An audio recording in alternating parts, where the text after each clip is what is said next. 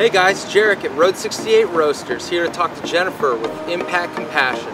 This Monday, all proceeds from Roasters Coffee is going to go towards Impact Compassion for Community Giving Day. So let's go talk to Jennifer a little more about Impact Compassion. So here with Jennifer with Impact Compassion. What's it all about? What's your guys' mission?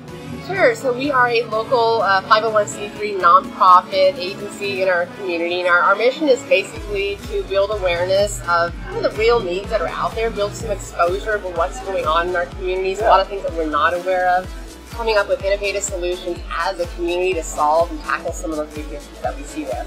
So we have different services and programs that are kind of aimed at helping to meet that mission. So a number of people who've been on the streets for decades, no longer on the streets. That's great. They have a roof over their head, they have a home, their families are getting together, a lot of them are working.